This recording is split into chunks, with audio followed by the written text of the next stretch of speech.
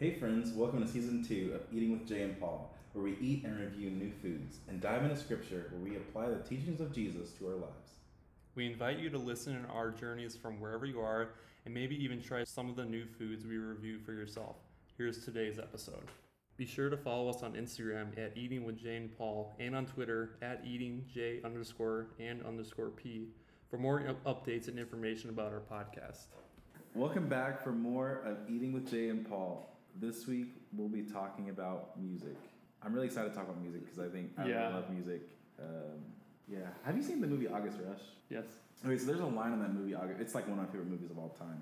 But there's a line in that movie that says, "Music is all around us. All you have to do is listen." And I think about that line a lot because it's really true. I think I don't know. One of my spiritual pathways is like nature.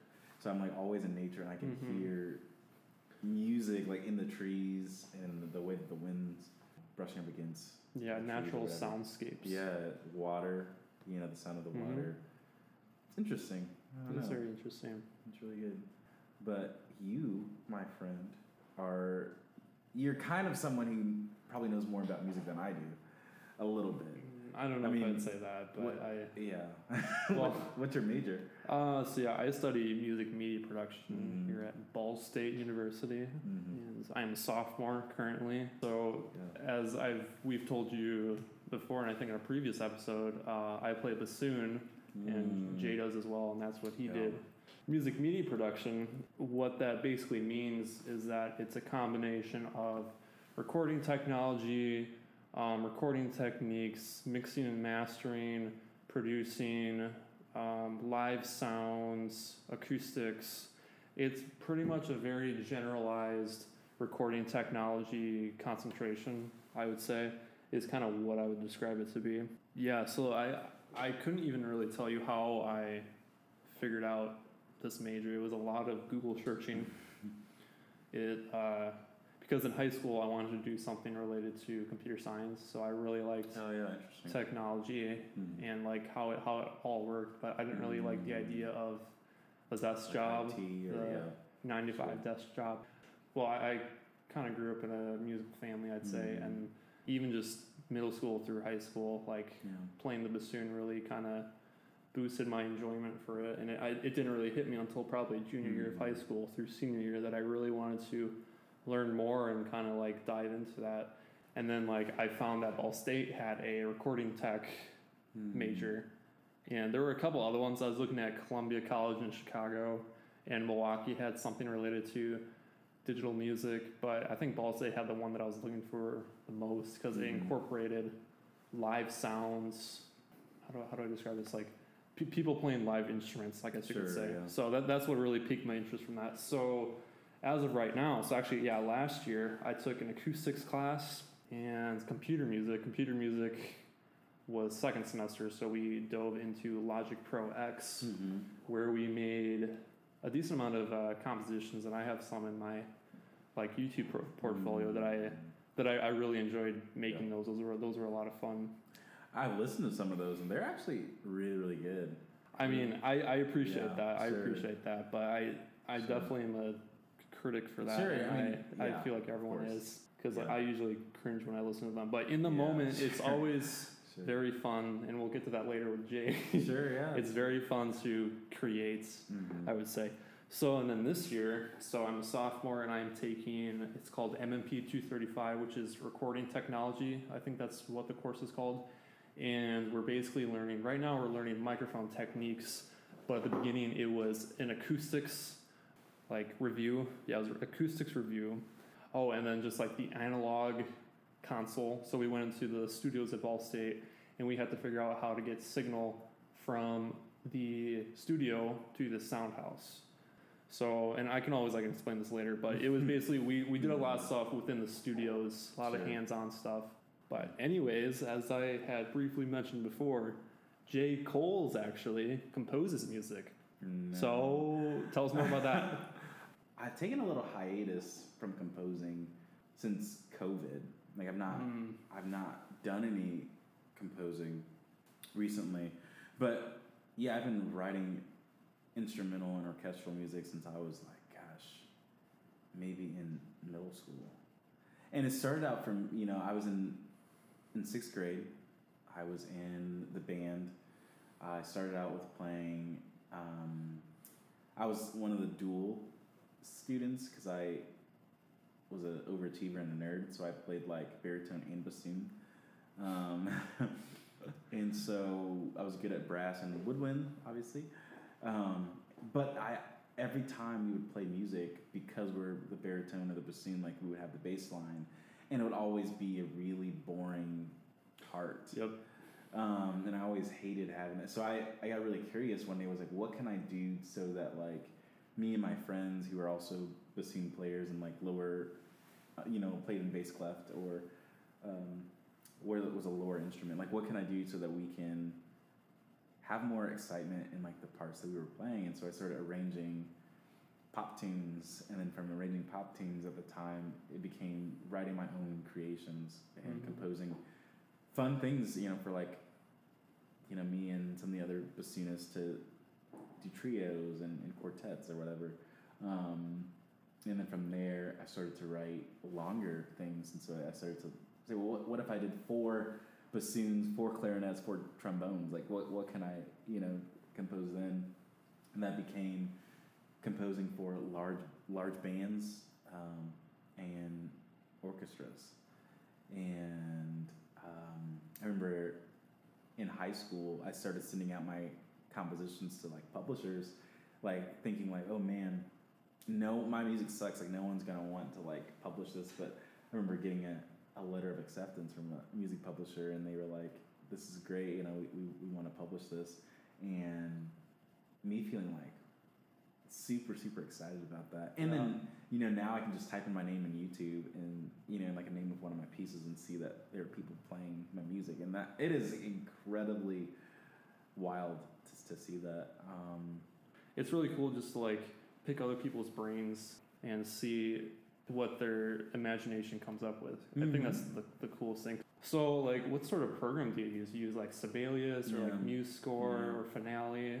Now I use Sibelius because I can now afford to have Sibelius because it's a little bit of a expensive kind of thing. I think it was like $300, something like that, close to that, to buy it. But I started out with using free trials of Finale and MuseScore because it's free. But obviously Sibelius and Finale, the one you have to pay for, there are better sounds and more options and easier to use and easier to like create like MP3s and whatever.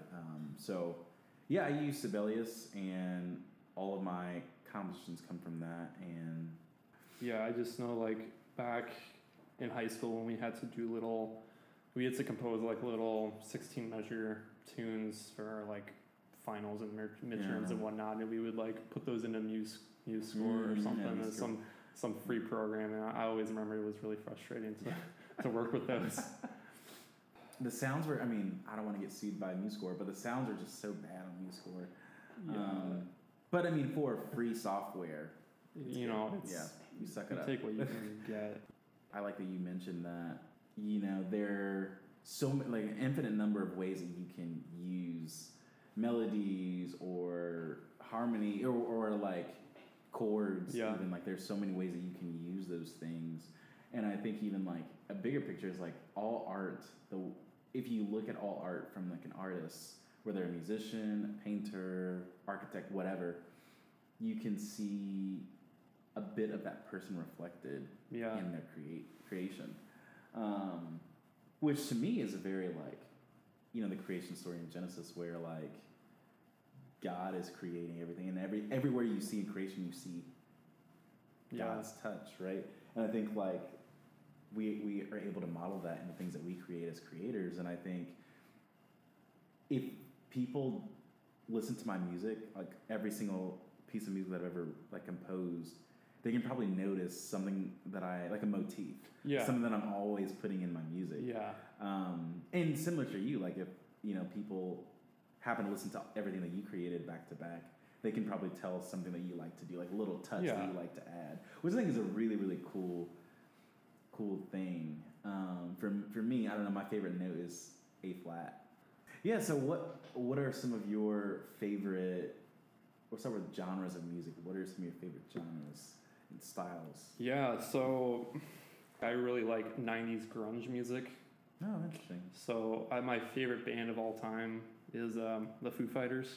Foo Fighters. I didn't know that. So Dave Grohl, he's a big inspiration to me. Gotcha. He was in high school and he still is now because he really encompassed like what it means to be not only a musician but to be somebody who reaches out to other people. Because the first Foo Fighters tape was him all playing it. He did a Foo Fighters demo. He didn't think anything of it, and this was all on tape, and he recorded the drums because he was a drummer.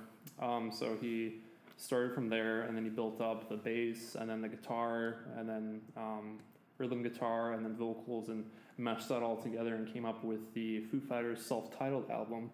And I kind of just thought that was like the coolest thing ever, and that was another big inspiration for me to get into recording technology. Is that like I wanted to be able to create these layers of music and make something that people would enjoy and have fun doing it. So anyways, Dave Grohl and the Foo Fighters, I love them. I've seen them in concert, and I also like, Nirvana or Pearl Jam or Stone Temple Pilots. Pearl Jam. Nice. Yeah, Eddie Vedder. I love the man. And then Soundgarden. I think also Temple of the Dog. So then Soundgarden with Chris Cornell. He's by far my favorite rock grunge voice. Those are kind of just the big inspirations for me because I really like big, heavy, nasty, distorted guitar, I'd say, and then just like a very distorted voice, but it's all done in the moment. It's not like done afterwards. I mean, of course, you're going to edit it a little bit in production, but Chris Cornell, he's brilliant, and even just Dave Grohl's raspy voice, like he's not that great of a singer, but like he puts a lot of heart into it, which is what I really love. But then like besides that, like I really like Queen, and of course everyone's gonna say, or most people are gonna say they like Bohemian Rhapsody, which of course is true to me. Sure, yeah. But I like good old fashioned Loverboy, and I just love Freddie Mercury and his range and how he plays piano. And he's like, I don't play guitar, but he still does pretty good when he's playing Crazy Little Thing Called Love. He can rock out those chords pretty easily. But so yeah, it's kind of a range for me. It's like 80s as well and 70s. I like David Bowie or Elton John. Yeah. Or so I really like Rocket Man and Bohemian Rhapsody. When those little, I don't even know what you would call those sort of movies, but musical-esque. So I really like when those came out. And then also kind of just like segueing into like alternative rock from like 2000s on up. Weezer, Queens of the Stone Age, Arctic Monkeys. There's probably a lot that I'm just not thinking of at the moment, but I also really like Panic at the Disco, 21 Pilots, Greta Van Fleet. See, it's a really weird mix, but like from Panic, that's how I started to like Frank Sinatra, because Brendan Urie, that was his inspiration, and that's how he kind of created his voice. And the same thing goes with Greta Van Fleet. Their inspiration was kind of similar to that of Led Zeppelin, with that very raspy voice with the very heavy guitars. So yeah, I have a very wide range of musical tastes. Honestly, I can listen to things pretty easily, and also like even in the car earlier today, like we were listening to some Hamilton. So I like Les Mis or Hamilton. I have a lot of respect for different genres, I would say. So I'll just extend that question to you then. Who would you kind of say your favorite artists, bands, or even genres? Artists, bands, genre. I don't know. I mean, if you ask me that question in like 5 years, it would change. The answer would change. Like it feels like every season of life that I'm in changes. Like I had in high school, I had this really big country phase. I was like listening to nothing but country. I had this phase where I was listening to nothing but like 70s and 80s rock, and so like similar to you, my taste is very like diverse and eclectic, and there's not just one particular genre that I'm like, this is my go-to. Even like it's mostly like if there is a good song, I'm gonna listen to it, and then I'm gonna like check out their other stuff. It's like a good artist. Like I am mostly drawn to like if there's something sad or melancholy about the song or about the artist, I am drawn to that. Like for instance, my recent obsession has been with Billie Eilish. Like Billie Eilish, really, yeah, interesting. It's weird. Like Billie Eilish, like her whole vibe is like her being sad, or like there's something dark about it. Right? Yeah. But in a way that it's like reflective and vulnerable and introspective, and something about the way that she communicates, even the stories that's in her music, which oftentimes comes from a place of like grief or hurt, pain. She communicates that in a way that like resonates, and it draws me into like exploring more and more of her music. And so I don't know what it is, but I've really gotten into Billie Eilish. But my favorite band of all time, there's some similarities with Billie Eilish. My favorite band of all time is Paramore. In their earlier times, a lot of their songs came from a more reflective, melancholy feel, because some of them were about breakups, or some of them were about like life struggles, but they were able to be super relatable and super fun, and so I've stuck with Paramore for so long, because each album they release, it's like a different feel, a different genre, but the root of them being like really introspective has stayed the same. Mm-hmm. But I also am someone who really enjoys like choral music. Like I can just like be biking around campus listening to choral music, or piano instrumentals, or music, like soundtracks, music scores, things like. So it's like, it really just depends. Like when I hit shuffle on my Spotify playlist, anything can play. That's so. I agree with that. And also, I like what you said about soundtracks too. Like, it depends with kind of just how you feel in that moment. Yeah. If you want to feel a certain way, or like if you're feeling a certain way and you just want to relate with that by playing a certain tune that kind of amplifies that. Right. But so yeah. Also, another thing is that I really like film scores and actually soundtracks, and that was kind of the one thing that like I was actually aiming to go into after high school, but like I didn't think it was the most realistic thing. Sure. So that was always an aspiration of mine, but like I never really took the time to actually like find a school or like have the practice beforehand to really get into that.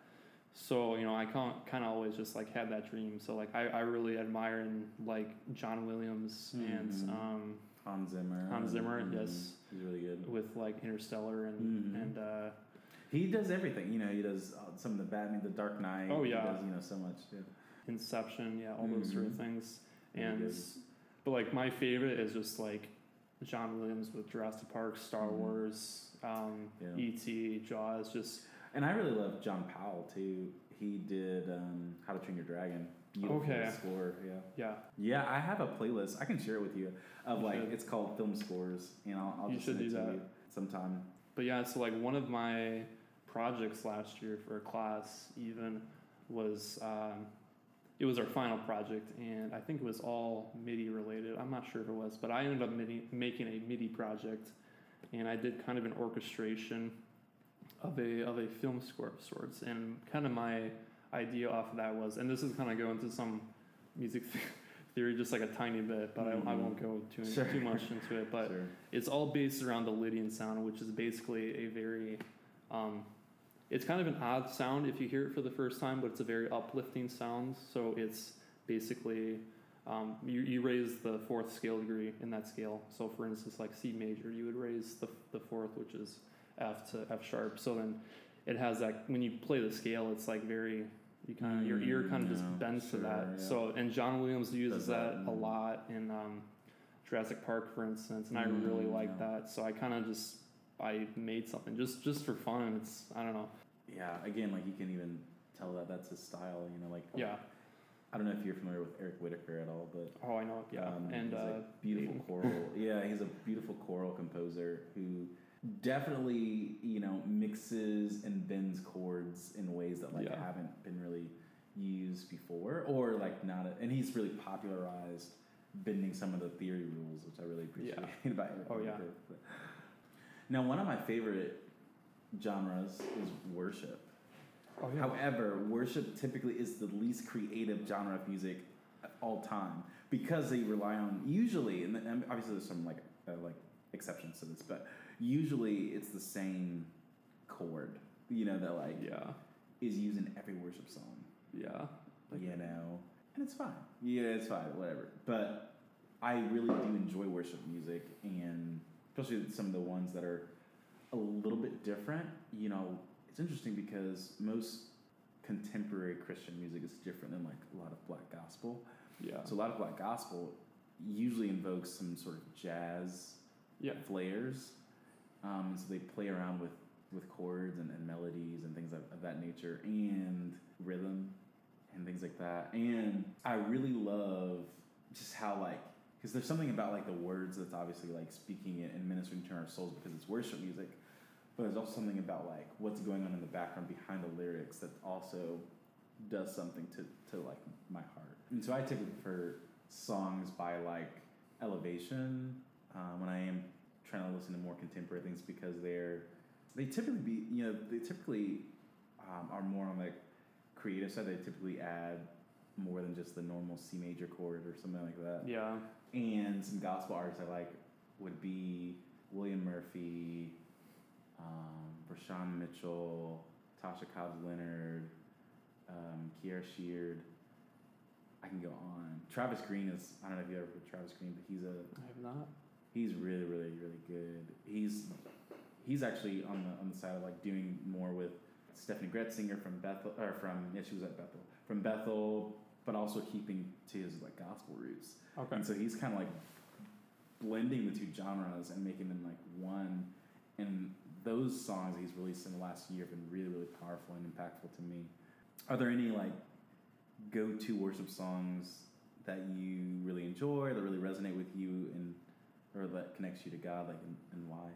Kind of being raised Catholic, like I listen to a lot of organ music and a lot of just traditional hymns, and I really didn't start listening to worship music up until like last year. But even just from what I've been around, I really, even if it's like you said, it's simple, like it still resonates. Like the lyrics is really kind of, the scripture inside of it is really kind of what gets to me, at least, and I'm sure everyone else as well.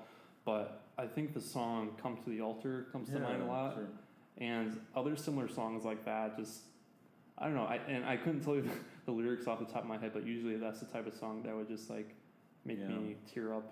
Sure, absolutely. Because it's like the message behind it, and just the simple chord progression like makes you anticipate what's coming next. So it's easy to kind of join along with it. Yeah, and that's by Elevation Worship, and I really like Elevation Worship. I really like that song. Kind of want to sing it. Oh, come to. I wish we could end this podcast with playing "Oh, Come to the Altar," but we would get sued. No copyright, please. No copyright. What would you kind of say like your go-to worship song is, or like, and why that kind of resonates with you? There's a song that I listen to almost every day, and it's called "Your Love and Love Alone," and it's by this group called All Sons and Daughters. And I like it because it reminds me that worship songs don't always have to be scripture to music, you know, like copy and pasting a verse or two and putting it to music, but it can be our reflective and communal experiences of God in a really expressive way to give God glory, you know. And so like that song that says like "You are love and love alone," the beginning of the song starts, God our Father, great and holy, and it continues on. But I think like the beginning of that song like reminds me of like just reflecting and meditating on the character of God and His glory, without it feeling like, oh, this is just like scripture put to music. Which I love songs like that too, but I really appreciate songs that don't do that too. You know, so it's like, I don't know. And even like just the way that the song begins, it begins on a guitar solo, and it's a really, really, really like probably the most simple guitar solo you'll ever listen to, because it's like one chord and then a second. You know, it's like really, really simple, but it is something that's deeply reflective and meditative, and I really enjoy it. So. Awesome, yeah. So have you written any worship music before, or? That's great. There's a really embarrassing story that I have of like 2 or 3 years ago. I wrote a worship song, and we were planning to have a worship night in Revo, and it was kind of going to be like a low-key worship night, like you show up, it's not whatever, but I was in charge of recruiting people to like lead worship at this time. Yeah. And I recruited someone to play guitar, and I recruited someone to play like the cajon, and I was going to be helping with the guitar, like I was going to play guitar too, alongside with the other guitarists, and sing. The first part that's funny is like, we got there, and the other person that I asked to play guitar barely knew how to play guitar, and it was just really bad. But the other the other side of that was we did like 5 worship songs that everyone kind of knew, a couple that people didn't know that were still like good worship songs that we liked, and then like at the end we were gonna close with singing the worship song that I wrote, and so obviously no one else there but me knew the chords or like like whatever, so I was playing it and singing it by myself, and I was trying to get people into like catching on to like the lyrics again, because I didn't pass like lyric sheets or whatever, and it was the most awkward thing I have ever experienced. And as I was singing and playing guitar, people just look at me like, this is the worst song that I've ever listened to, or ever, whatever. But that was the last time, the first and the last time that I ever wrote a worship song. It was relatively simple, but the experience of me performing that in front of people and then not knowing the words and them staring at me like the song was awful, I would never forget. Jeez. So that's great. I didn't know that. Yeah. And then from then on, Jay Coles did not write another worship song again. Yeah, but I'm open to Holy Spirit guiding me to writing a worship song again at some point. I mean, I wrote that song in a moment where I was like just spending time with God, and I was asking God to reveal Himself to me in such a way, and I ended up writing that worship song. I ended up, so this particular time that I wrote it, I had happened to bring my guitar with me into Minnetrista, where I was spending time with God. Okay. And He led me to writing that song in Minnetrista, and I was like, oh, this is really, really good. Yeah. And then when we added that to the song list of songs we're gonna do for this worship night, I was like, oh, people are really gonna enjoy it, and it's gonna be like a Revo staple or something like that. But no, no way. I kind of want to hear it. Yeah, sure. I'm kind of glad that we didn't record it, but also sad we didn't record it, just so we can laugh at it. Still have an opportunity, but yeah, that's true. Anyways, it was called. Here's the title of it. It's called "Rescue Me." That's a nice title. Yeah. Well, yeah, I think that kind of wraps it up for our conversation and on music, really. And that was good. And I'm sure both of us we could talk much more about music. So long about it, but we've already talked a decent amount for this time. So but well, thanks so much, guys, for tuning in, and we greatly appreciate it. Thank you, guys. We'll see you next time. See ya. Hey guys, thanks for tuning in to our episode of Eating with Jay and Paul. Be sure to follow us on Instagram at Eating with Jay and Paul, and on Twitter at EatingJ_and_P for more updates and information about our podcast. Thanks so much, guys, and we will see you next time. Bye. Bye.